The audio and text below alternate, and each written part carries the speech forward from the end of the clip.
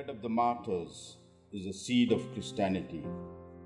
In the early church, for almost 300 years, Christians were persecuted not because of their conduct, for their morals were far superior to the Jews and the pagans around them, but because they bore the name Christians, and they were condemned and they were thought as a threat to the Roman Empire. Their properties were seized by the authorities. They were disenfranchised, exiled, and put to death by the most cruel and ingenious evil inventions.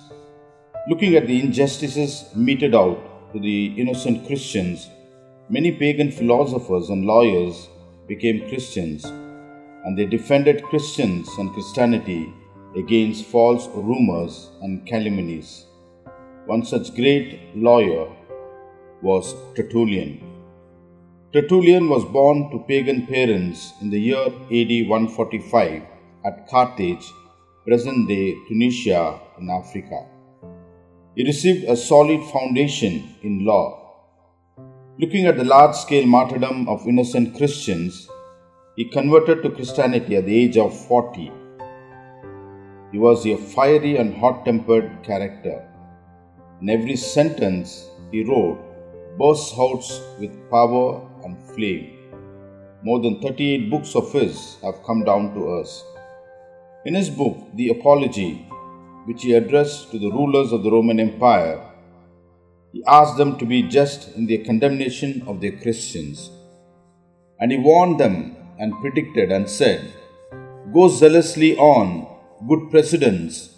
You will stand higher with your people if you sacrifice the Christians at their wish.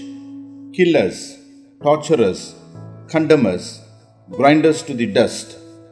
Your injustice is a proof that we are innocent. The oftener we are mown down by you, the more in number we grow. The blood of the martyrs is the seed of Christianity." The Roman emperors, the magistrates, and the rulers sacrificed hundreds and hundreds of Christians with a view to eliminate Christianity. But within 4 centuries, the empire tumbled and crashed, and the cross of Christ was erected high, and it became the official religion of the Roman Empire. Christianity and Christian works cannot be wiped out by violence. It has endured and survived for the last 2000 years, and it will endure and survive until there are human beings to be saved.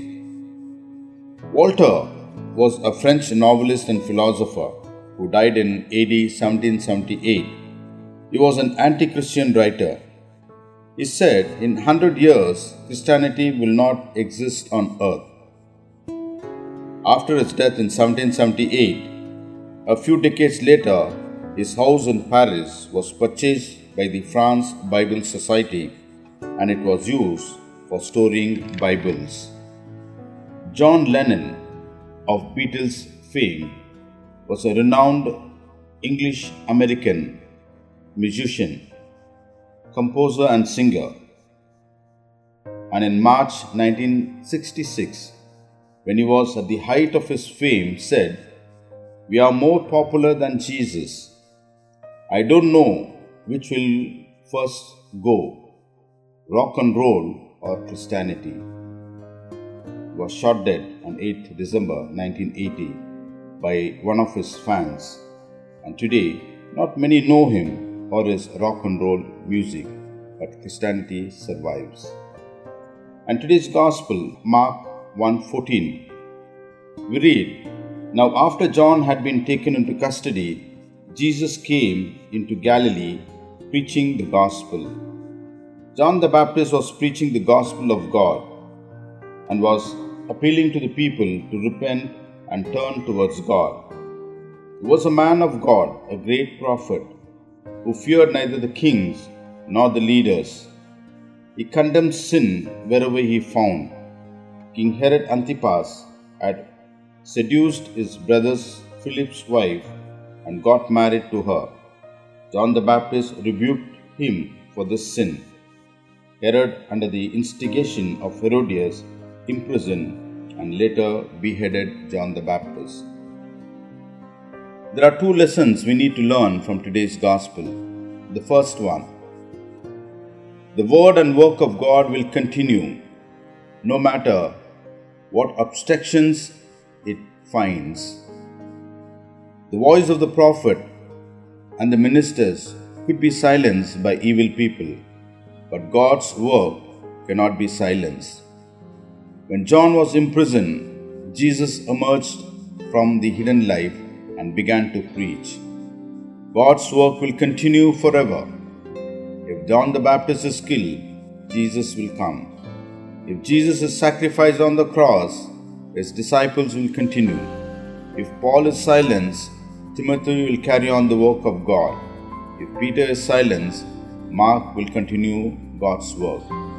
If one servant of God is removed, another will immediately be replaced to take God's work further. God's word and work cannot be stopped. The second lesson that we need to learn is, if God allows hindrances, He will supply us with strength and capacity far superior to our problems.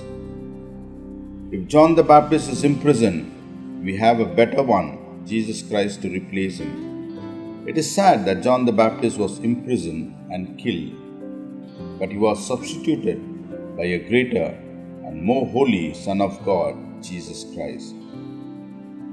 John the Baptist was a child of promise and a child of prophecy. Jesus said of him, "Of all the men born of women, there is none greater than John the Baptist."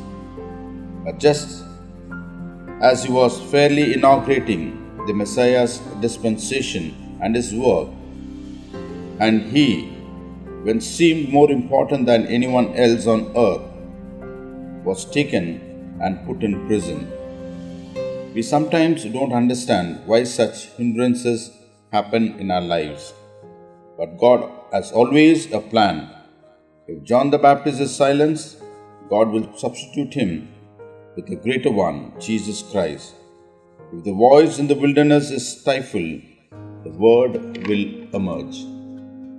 And the word is far superior to the voice that was crying in the wilderness.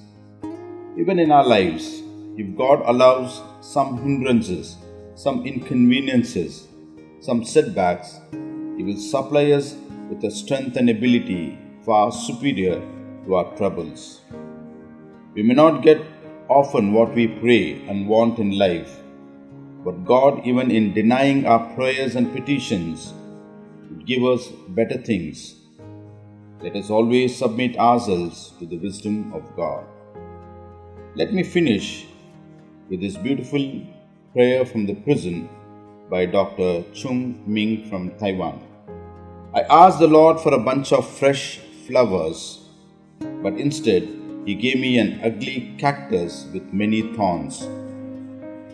I asked the Lord for some beautiful butterflies, but instead He gave me many ugly and dreadful worms. I was threatened. I was disappointed. I mourned. But after many days, suddenly, I saw the cactus bloom with many beautiful flowers, and those worms became beautiful butterflies flying in the spring wind. God's way is the best way. Amen.